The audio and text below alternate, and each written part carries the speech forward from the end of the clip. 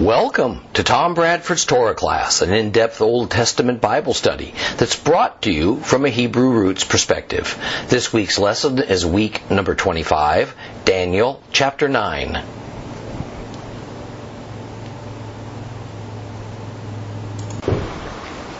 We only just began to study Daniel chapter 9 last week, and after reading it, we immediately noticed two things. The first part of the chapter is a beautiful, sincere, and passionate plea by Daniel to the Lord to accept his confession and repentance on behalf of his fellow Jews for their many sins against the Lord. That is then followed by one of the most challenging, mind-blowing, frustratingly ambiguous end times prophecies that has led to extreme divisiveness in the church as to its interpretation. The prophecy of the 70 weeks. Let's begin with the easier part. The more lovely part first. Daniel's prayer. And I especially enjoy this part because I get to be a little bit preachy over it. So let's reread Daniel 1 through 19. 1 through 19. If you have a complete Jewish Bible, it is page 1111.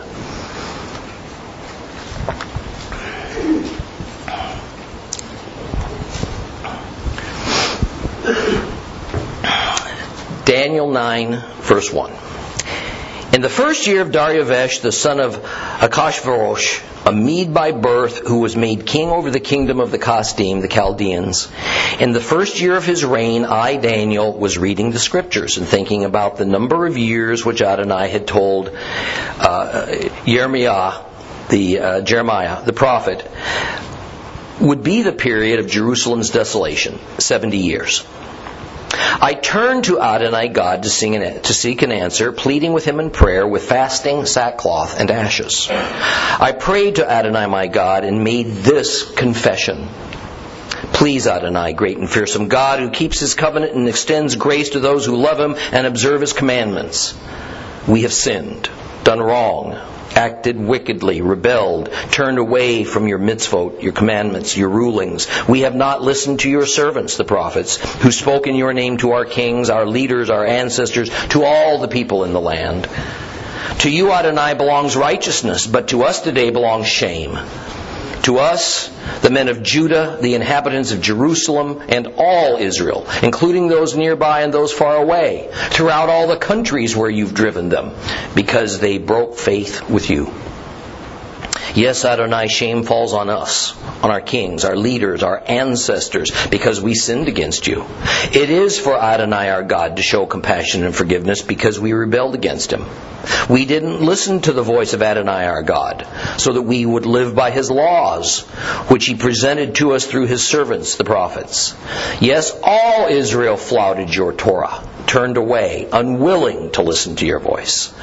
Therefore the curse and the oath written in the Torah of Moses, the servant of God, was poured out on us, because we sinned against him. He carried out the threats he spoke against us, against our judges who judged us, by bringing upon us disaster so great that under all of heaven nothing has been done like what has been done to Jerusalem. As written in the Torah of Moses, this whole disaster came upon us. Yet we did not appease Adonai our God by renouncing our wrongdoing and discerning your truth. So Adonai watched for just the right moment to bring this disaster upon us. For Adonai our God was just in everything he did. Yet we didn't listen when he spoke. Now Adonai our God, who brought your people out of the land of Egypt with a strong hand, thereby winning renown for yourself, as is the case today, we sinned. We acted wickedly. Adonai, in keeping with all your justice, please allow your anger and your fury to be turned away from your city, Jerusalem, your holy mountain, because it's due to our sins and the wrongdoings of our ancestors that Jerusalem and your people have become objects of scorn among everyone around us. Therefore, our God, listen to the prayer and pleadings of your servant, and cause your face to shine on your desolated sanctuary for your own sake. My God, turn your ear and hear, open your eyes and see how desolated we are, as well as the city which bears your name. For we plead with you, not because of our own righteousness, but because of your compassion. Adonai, hear. Adonai, forgive. Adonai, pay attention and don't delay action for your own sake, my God, because your city and your people bear your name.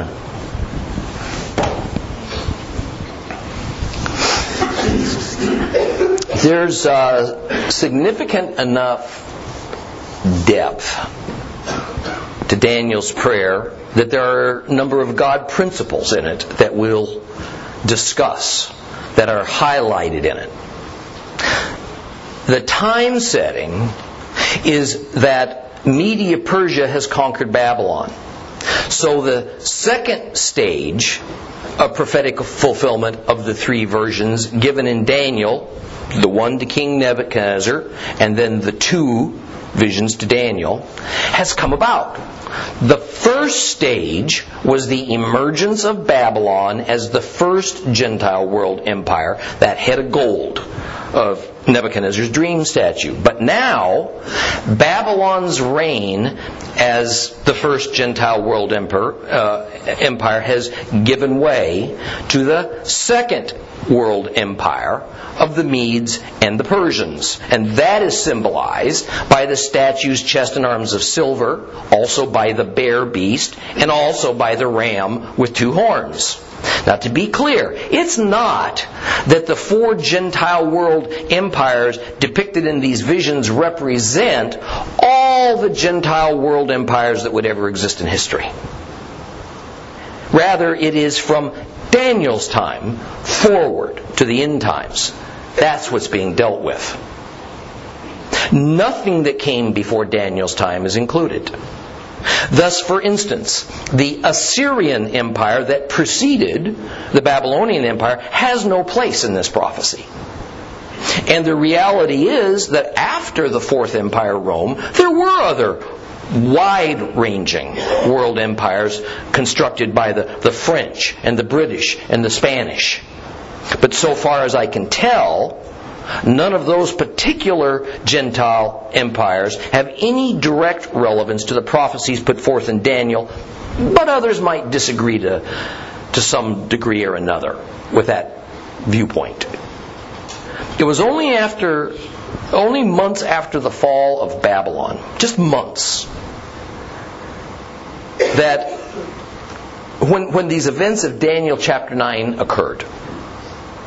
And the Lord saw fit to give us a pretty definitive time frame for it by recording that Daniel is speaking during a time that's within the first 12 months of King Darius the Mede's reign. This means it's about 538 BC. Now, this date is important because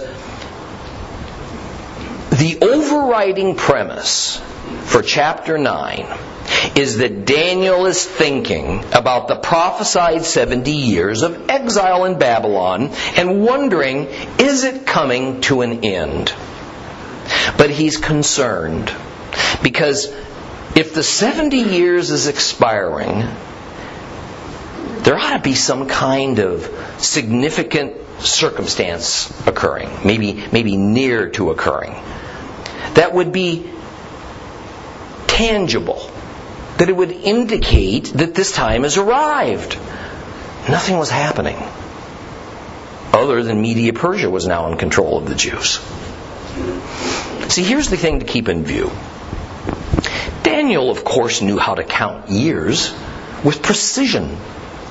He was living and working among the foremost calendar experts of his day, the astronomers and scientists known in our Bibles as the Chaldeans. Discerning days and months and years, this was no mystery whatsoever. All the modern era discord with Christian and Jewish scholarship about the correctness or inaccuracies of biblical calendars. Did they operate on a lunar year, a solar year, a hybrid solar-lunar year, and so on? This wasn't an issue for Daniel. Whatever was the accepted norm is what he practiced. So it is self-evident by his thoughts that are expressed in verse 2 of chapter 9 that by his calculation, he thought it might be time for the exile of the Jews to Babylon to be coming to an end. But he wasn't sure. Why, of all people, couldn't Daniel be sure when the period of 70 years of exile was going to be over? Because first, he couldn't be 100% certain if the 70 years of Jeremiah's prophecy was even indicating a precise period of time, and thus indicated an indefinite, unknowable period of time. Second, because upon what date might God have determined was the start date of the exile from which the 70 years would be calculated, assuming the 70 years was a literal and precise 70 years. In other words, did God reckon the 70-year exile began upon the first attack by Nebuchadnezzar upon Judah in about 606 BC? That was when Daniel and his friends and others were personally hauled off to Babylon? Might it have been the second attack, just a few years later in 597 BC, when much damage was done to Jerusalem and another and larger wave of captives was taken to Babylon? Perhaps it was the third attack in 587 or 586 BC, when the temple was plundered and destroyed, and the remaining leadership and an even greater portion of the Jewish population was taken to Babylon. Or maybe it was none of the above. Instead, it was some other occasion that took place between perhaps 606 and 586 BC that God counted as the beginning of the exile. Who knew? See, this was Daniel's dilemma. No doubt he hoped it was the first invasion when he was taken captive in 606 BC, because it was now 538 BC. So it would only be a year maybe or so before the Jews would be released to go home. But at the other end of the scale, if God counted the beginning date of the exile as when the Jerusalem temple was destroyed in 586 BC, man, he had another 2 decades to wait. And because he was perhaps near 80 years old, the odds are low that he'd be alive to see that day 20 years later, and even lower that he'd survive the journey home if he was still living. So a lot was at stake for Daniel in the most personal possible way. And I tell you truly, Daniel's dilemma is the same dilemma for the same reasons that's going to face us when we begin to examine the second part for chapter 9 about the prophecy of the 70 weeks. Now it's interesting that Daniel says in verse 2 that he was reading the books about the number of years that Jeremiah predicted for exile. What books? The Hebrew word that's used here is Sepharim. And it by no means always indicates the term Holy Scriptures or just Scriptures that some Bibles, like our complete Jewish Bible, has adopted. However, it does make it obvious that Jeremiah's words had been written down, and probably Isaiah's as well, because Isaiah had something to say about the Jews' exile and release. So the point is that these inspired words that we today call the Bible were recorded in written form called Sepharim, books, prior to Daniel's time. They were no longer only being handed down by word of mouth, told as stories from generation to generation, as it had been several hundred years earlier. Thus, when we read in the book of Daniel that Daniel wrote down his visions and he pondered them, we can take him at his word because it had become the norm for the Hebrews to do that for quite some time now. Verse 3 explains that the attitude of Daniel in prayer to God was one of mourning. So, as with all Jewish mourning customs, he donned the traditional garment of mourning, sackcloth. He splayed ashes over his head, and he did not eat. He fasted. Now, even though chapter 9 is written in Hebrew, as opposed to chapters 2 through 7, which were written in Aramaic. This was in order to express that the focus had shifted from Gentiles to Jews. The verse makes it clear that the God that Daniel directed his sorrowful prayers to was the Lord God of Israel. It's interesting, though, that having been in Babylon for so long, he no longer addressed the Lord by his formal name, Yud-Heh-Vav-Heh, Yehovah, but rather by the more generic Adonai Elohim, Lord God. No doubt, because it was more politically correct, more socially acceptable to do so in that foreign place. Now, as the prayer begins, in addition to its majesty and its sincerity, we need to pay attention to its elements. That is, we have a proper confession accompanied by a repentant attitude. And then, certain important attributes of God are also described. For instance, Daniel describes God as great and dreadful. Then, in the next words from his mouth, Daniel says that God keeps his covenant and extends grace to those who love him and keep his commandments. So, much is reinforced about God's nature for us in these few words, and we need to pay attention to them very closely. See, Daniel has set up essentially what scholars call a merism. Merism. A common example of merism in our modern world is to say we've taken care of everything from A to Z. In other words, from the beginning to the end, and then every conceivable thing in between. Thus, a merism is constructed by establishing the two extremes. A and Z, for instance, is the first and the last letters of the alphabet, with the understanding that although it's not spoken, there's much contained in between these two extremes, and it's all inclusive. That's a merism. So at one end of the scale, of everything that makes up God's nature, Daniel says there is God's attribute of being great and dreadful. Great doesn't mean wonderful. Great means all-powerful. It means unstoppable, something that cannot be opposed. Dreadful, we understand, as terrible, frightening. So, God can be dreadful if need be, and we are powerless to stop it or to avoid it.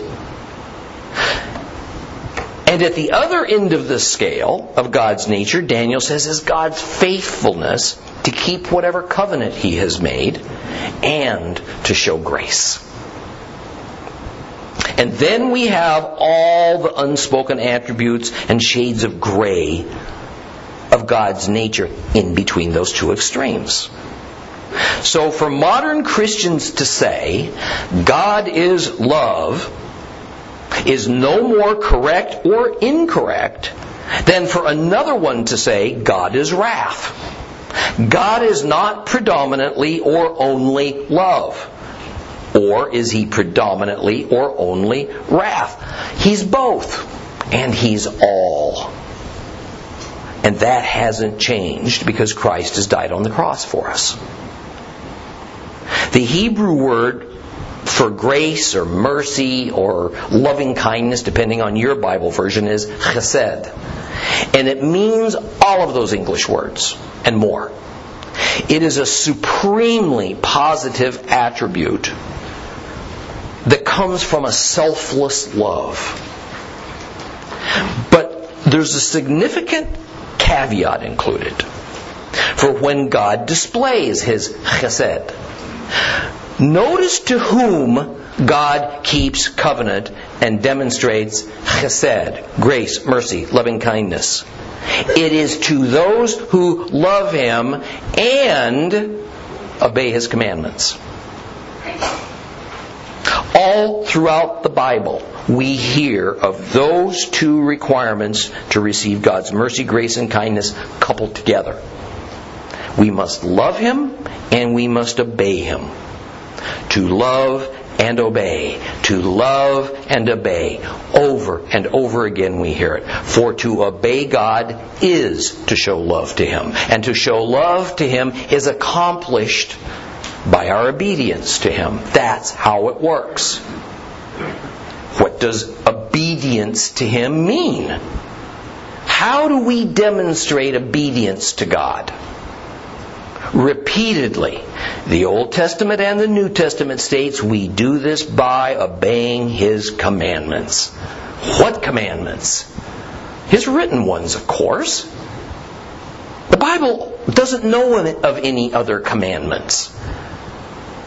And yet, much of modern Christianity says that's no longer true. Our obedience to God is demonstrated by some kind of subjective, undefined, fully customized set of rights and wrongs that God has given to each of us individually through His Holy Spirit. What is sin for you isn't sin for me, and vice versa. And this set of rights and wrongs may actually be contrary to His biblical covenants and His commandments, because those covenants and commandments were done away with by Jesus on the cross. And as I was reminded once again at a recent speaking engagement, it can't be pointed out often enough to a modern Christian or Messianic that Christ Himself strongly refuted any such notion that His advent or His life or His death somehow abolished the Torah and then replaced it with something else. So with only mild apologies, I present you once again with something we must all put to memory and use as foundational scripture. Words that Yeshua spoke in the midst of His most famous speech, that one that we call the Sermon on the Mount. In Matthew 5:17 through 19 it says this: "Don't think that I've come to abolish the Torah or the prophets. I've come not to abolish, but to complete. Yes, indeed, I tell you that until heaven and earth passes away, not so much as a yud or a stroke will pass from the Torah. Not until everything that must happen has happened. So whoever disobeys the least of these commandments and teaches others to do so will be called least in the kingdom of heaven. But whoever obeys them and teaches them will be called great in the kingdom of heaven." Did Christ abolish the Torah? Well, He says He didn't. Did Paul? Oh, here we go. Did Paul say the Torah is abolished? Even if you find a statement from Paul that you think means that he says the Torah is abolished, I want to ask you a question. So let's frame this a little different way. If Christ says no, and Paul says yes, what do we have? Beyond a problem. And assuming that would be the case, whose judgment are you going to accept on the matter? The master or his student? That's not fun to think about, is it? But I can also tell you with the firmest confidence that Paul never said the Torah was abolished. It's a sad misunderstanding and misinterpretation of his words. However, will the commandments of the Torah ever pass away? Which the New Testament does seem to indicate. Absolutely. Yes. Because Yeshua said they will. And it will happen, he says, when heaven and earth pass away. And indeed, heaven and earth are going to pass away, as Revelation 21 says so forthrightly. In Revelation 21:21 it says, "Then I saw a new heaven and a new earth, because the old heaven and the old earth had passed away. And the sea was no longer there."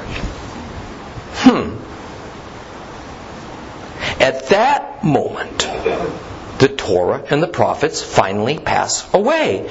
Christ didn't say the Torah passed away at his crucifixion. And certainly upon his death, heaven and earth didn't pass away. Why no more Torah? Once heaven and earth pass away and we get a new one.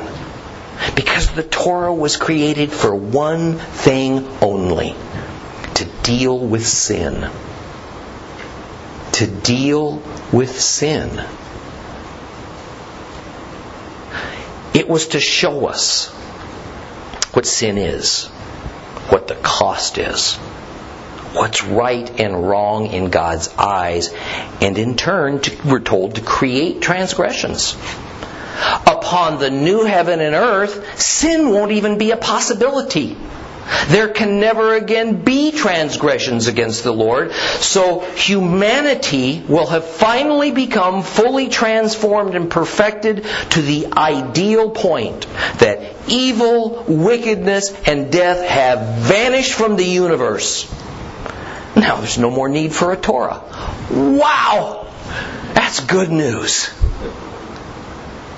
But Daniel also says that the Lord keeps covenant.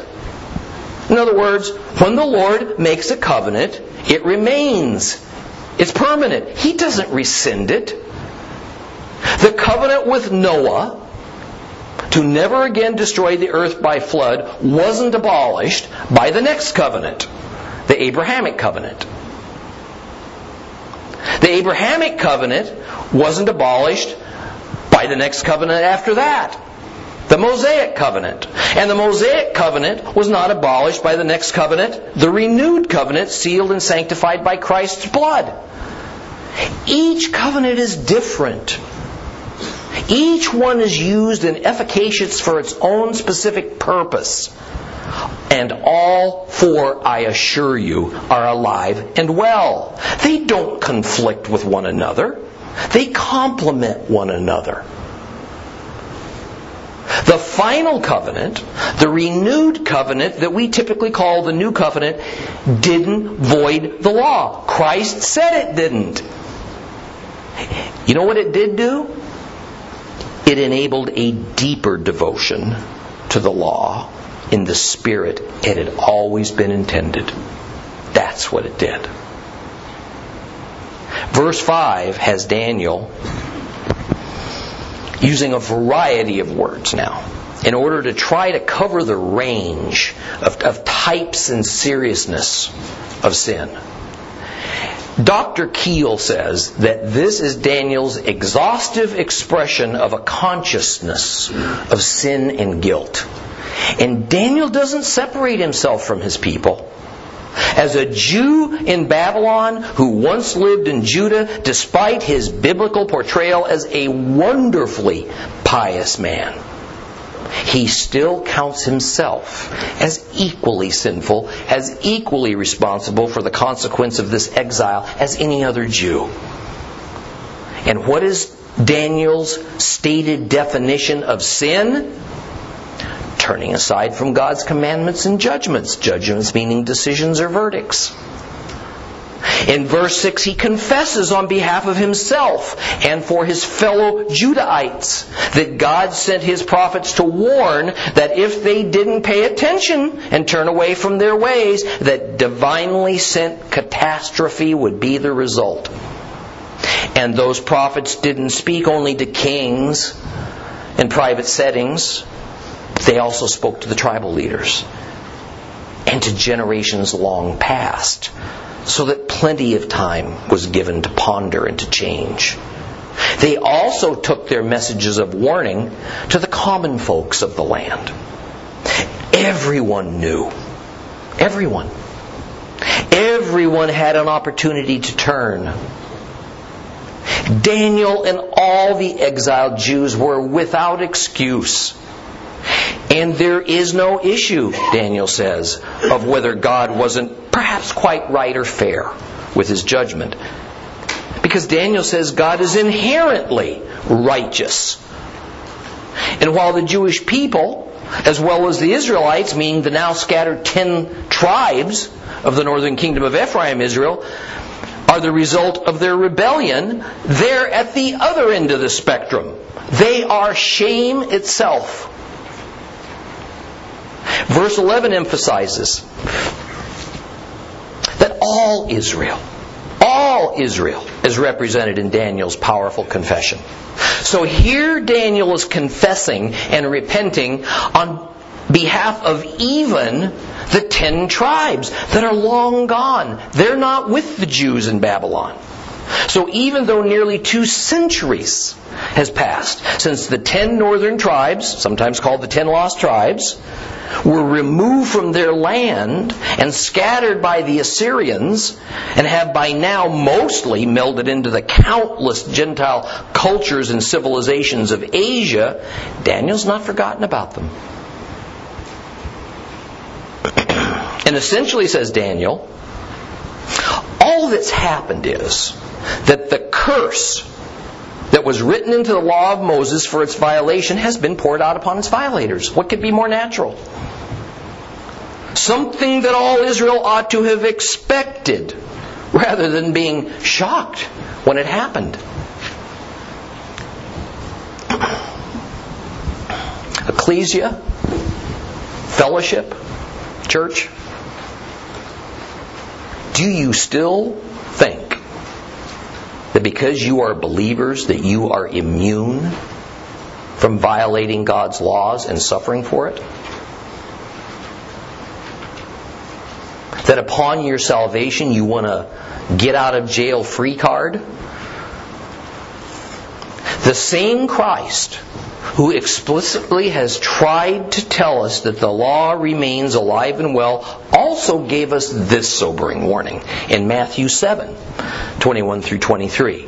Not everyone that says to me, Lord, Lord, will enter the kingdom of heaven, only those who do what my Father in heaven wants. On that day, many will say to me, Lord, Lord, didn't we prophesy in your name? Didn't we expel demons in your name? Didn't we perform many miracles in your name? And then I'll tell them to their faces, I never knew you.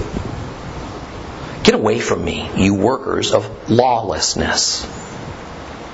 Get away from me, you workers of lawlessness. What does that mean? Have you ever thought about that? Lawlessness. What law is Christ talking about here? I mean, does he mean those who violate the Roman laws of his day were to be cut off from him and from God? Is that what he meant? In our day, does that mean we're going to be judged by Messiah for salvation on whether we obey our national or our local law codes? Many of which, by the way, are in opposition with one another. And worse, in opposition to God's morality code. Does it mean if we go 45 in a 35 mile per hour zone, we are subject to being rebuked into eternity by Christ because that's lawlessness? Obviously not. Rather, law in the Bible is always only referring to one of two things. The laws of Moses, or alternately and sometimes, when Paul is speaking, the laws of Judaism. Man-made tradition. So is Yeshua advocating that he will disown us if we violate Jewish rabbinical law? Traditions of the elders, he sometimes calls it. Again, of course not. Well, if lawlessness is not referring to human government laws, it's not referring to rabbinical laws, it's not referring to Sharia law, that only leaves us with one possibility: the laws of Moses, the Torah. The laws that God gave us from heaven. What other law would the Jewish Messiah be speaking about to fellow Jews than the laws of Moses? What other laws would Christ judge you and me by other than the laws His Father set down? So let me slightly rephrase His response for those living in modern times. Better, I think, making the point that it meant. So hear this. I never knew you. Get away from me, you workers of Torah-lessness. Let those who have ears hear. Verse 13 brings up another important feature of God's nature. He will warn us when we are living a lifestyle of sin, and He will give us an opportunity to change. As Daniel says, the Lord spoke through His prophets exactly what He would do if Israel refused to listen to His warnings. All they had to do was stop sinning, begin obeying, and then He'd show them favor. What is it they say? If you find yourself in a deep hole, put down the shovel and stop digging.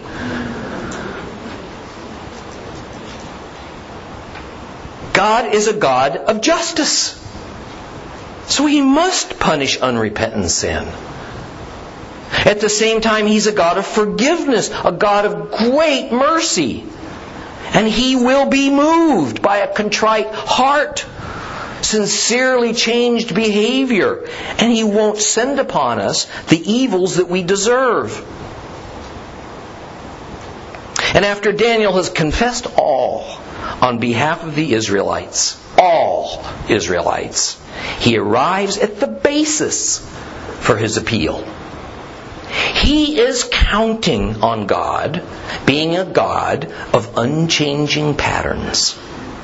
I ran across a wonderful but anonymously written paraphrase on this passage that I think best exemplifies what Daniel is asking of the Lord. He says this: O God, who in times past has brought about wonderful deliverances for your people, and in so doing acquired a glorious name, repeat your wondrous doings. Add to the glory which you've already required. As you did when you brought us out of the exile from Egypt, so also bring us out of the exile from Babylon. That's the essence of it. Even more, because God is righteous, because He is a God of unchanging patterns, now that Judah has served its allotted time in exile, and Daniel, as its representative before God, has confessed, has repented, has sought the Lord's forgiveness, then the request is also to end His divine wrath upon His own holy city of Jerusalem. In truth, nothing much remained of Jerusalem, especially of the holy site of the temple, than the cap rock of Mount Moriah. Jerusalem and the temple, how sad. It should have been a light to the world. Set atop a glorious mountain that even called to the Gentiles. But because of the terrible sins of God's own chosen people, Jerusalem and the temple lay desolate. They stood as nothing more than a monument to rebellion and tragedy and disgrace. The final verse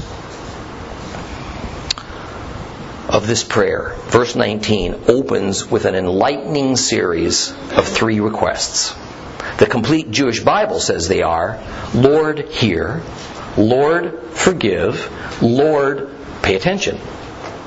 In Hebrew, the words are Adonai Shema, Adonai Soach, Adonai Kashab. Now let's take a little bit closer look to understand what Daniel's actually asking.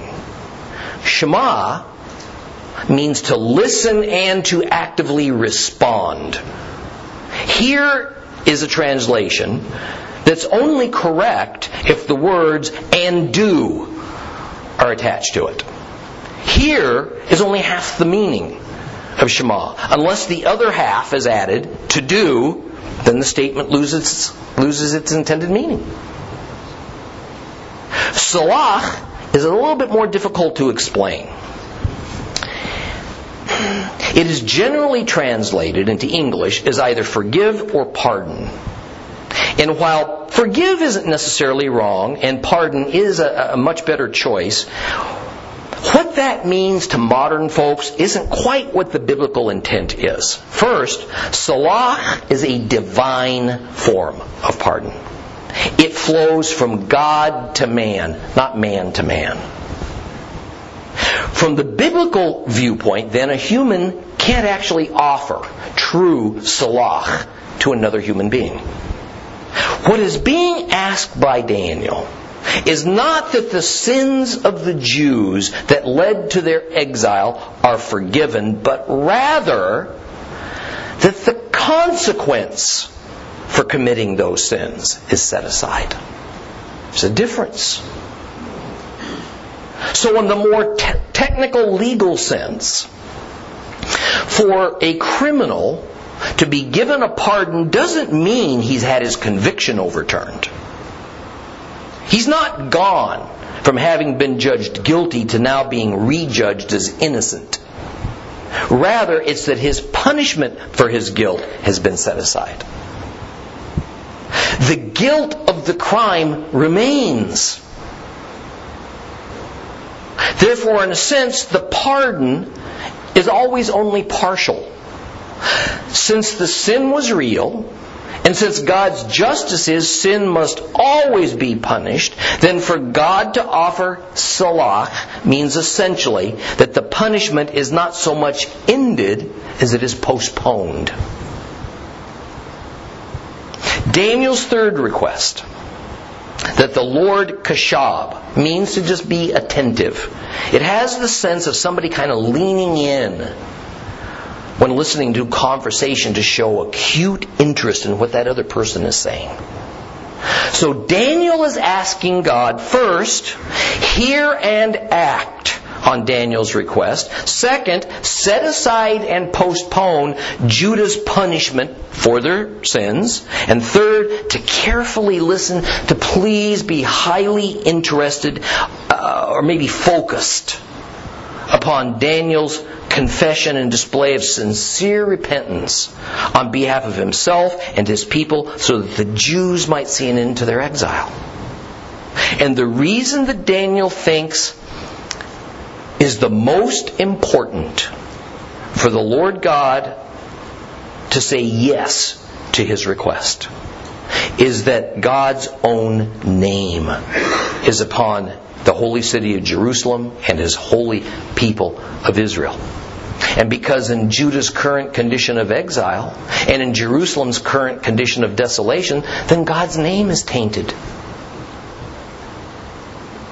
This in many ways is the Old Testament equivalent of the New Testament Lord's Prayer. It's a model for the attitude that a worshiper of all ages and eras ought to have in true prayer to God. Let's read a little bit more. Open your Bibles back up to Daniel chapter 9. We're going to read just 3 verses.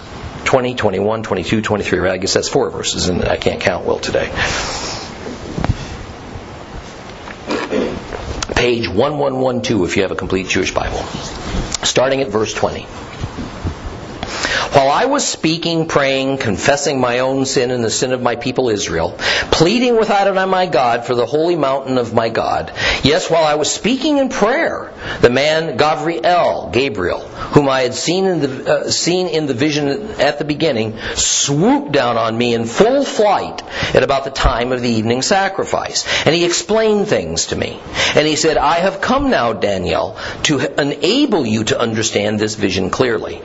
At the beginning of your prayers, an answer was given, and I have come to say what it is, because you are greatly loved. Therefore, look into this answer and understand the vision.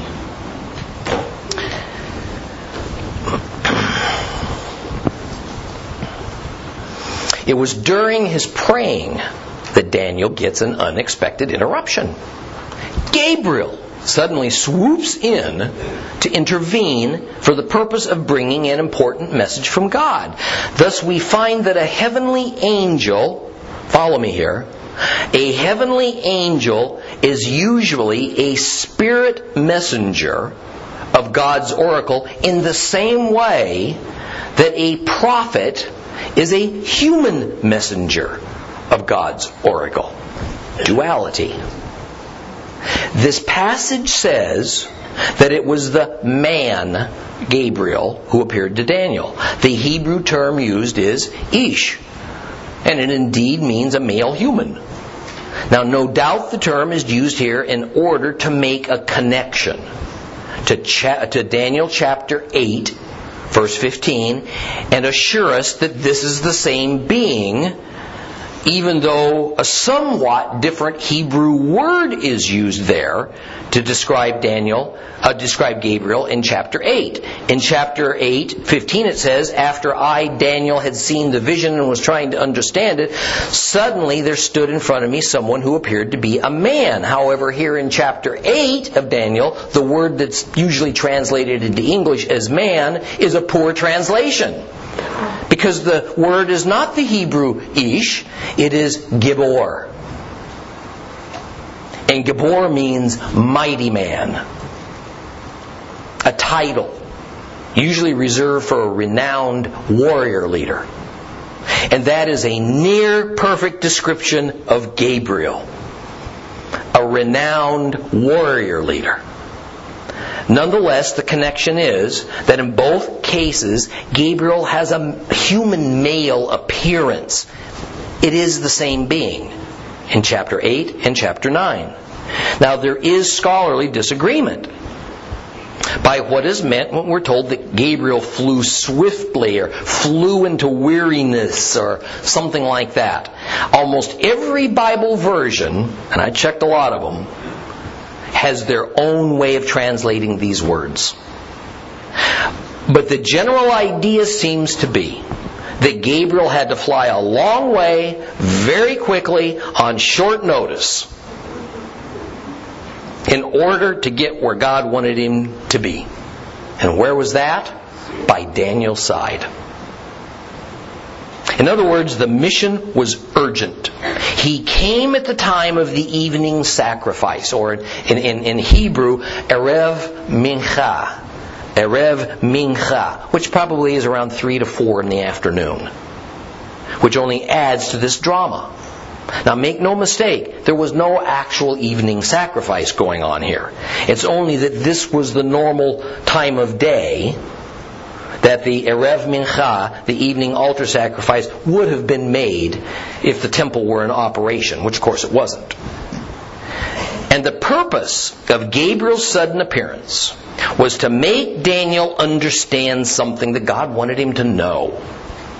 So in verse 23, Gabriel made it known that at the very moment Daniel had begun his prayer of national confession, a word came forth from the Lord for Gabriel to fly to Daniel with that word.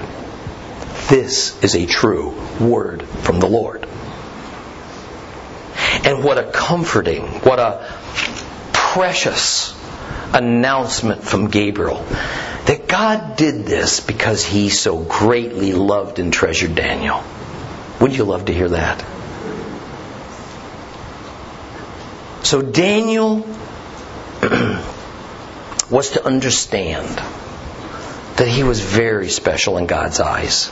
And it was that special merit that gave Daniel this enormous privilege to hear an end times oracle meant only for his ears. Although the verse says that the oracle is coming to Daniel as a vision, the vision is actually Gabriel himself. So it's not like the two earlier visions that Daniel had, or the third one that Daniel had that we'll hear about starting in chapter 10, that are more along the lines that we're used to hearing about when we hear about biblical visions and dreams. Well, beginning in verse 24, Gabriel begins to explain this confounding prophecy of the 70 weeks. And we're going to devote our time next week to discuss it at length.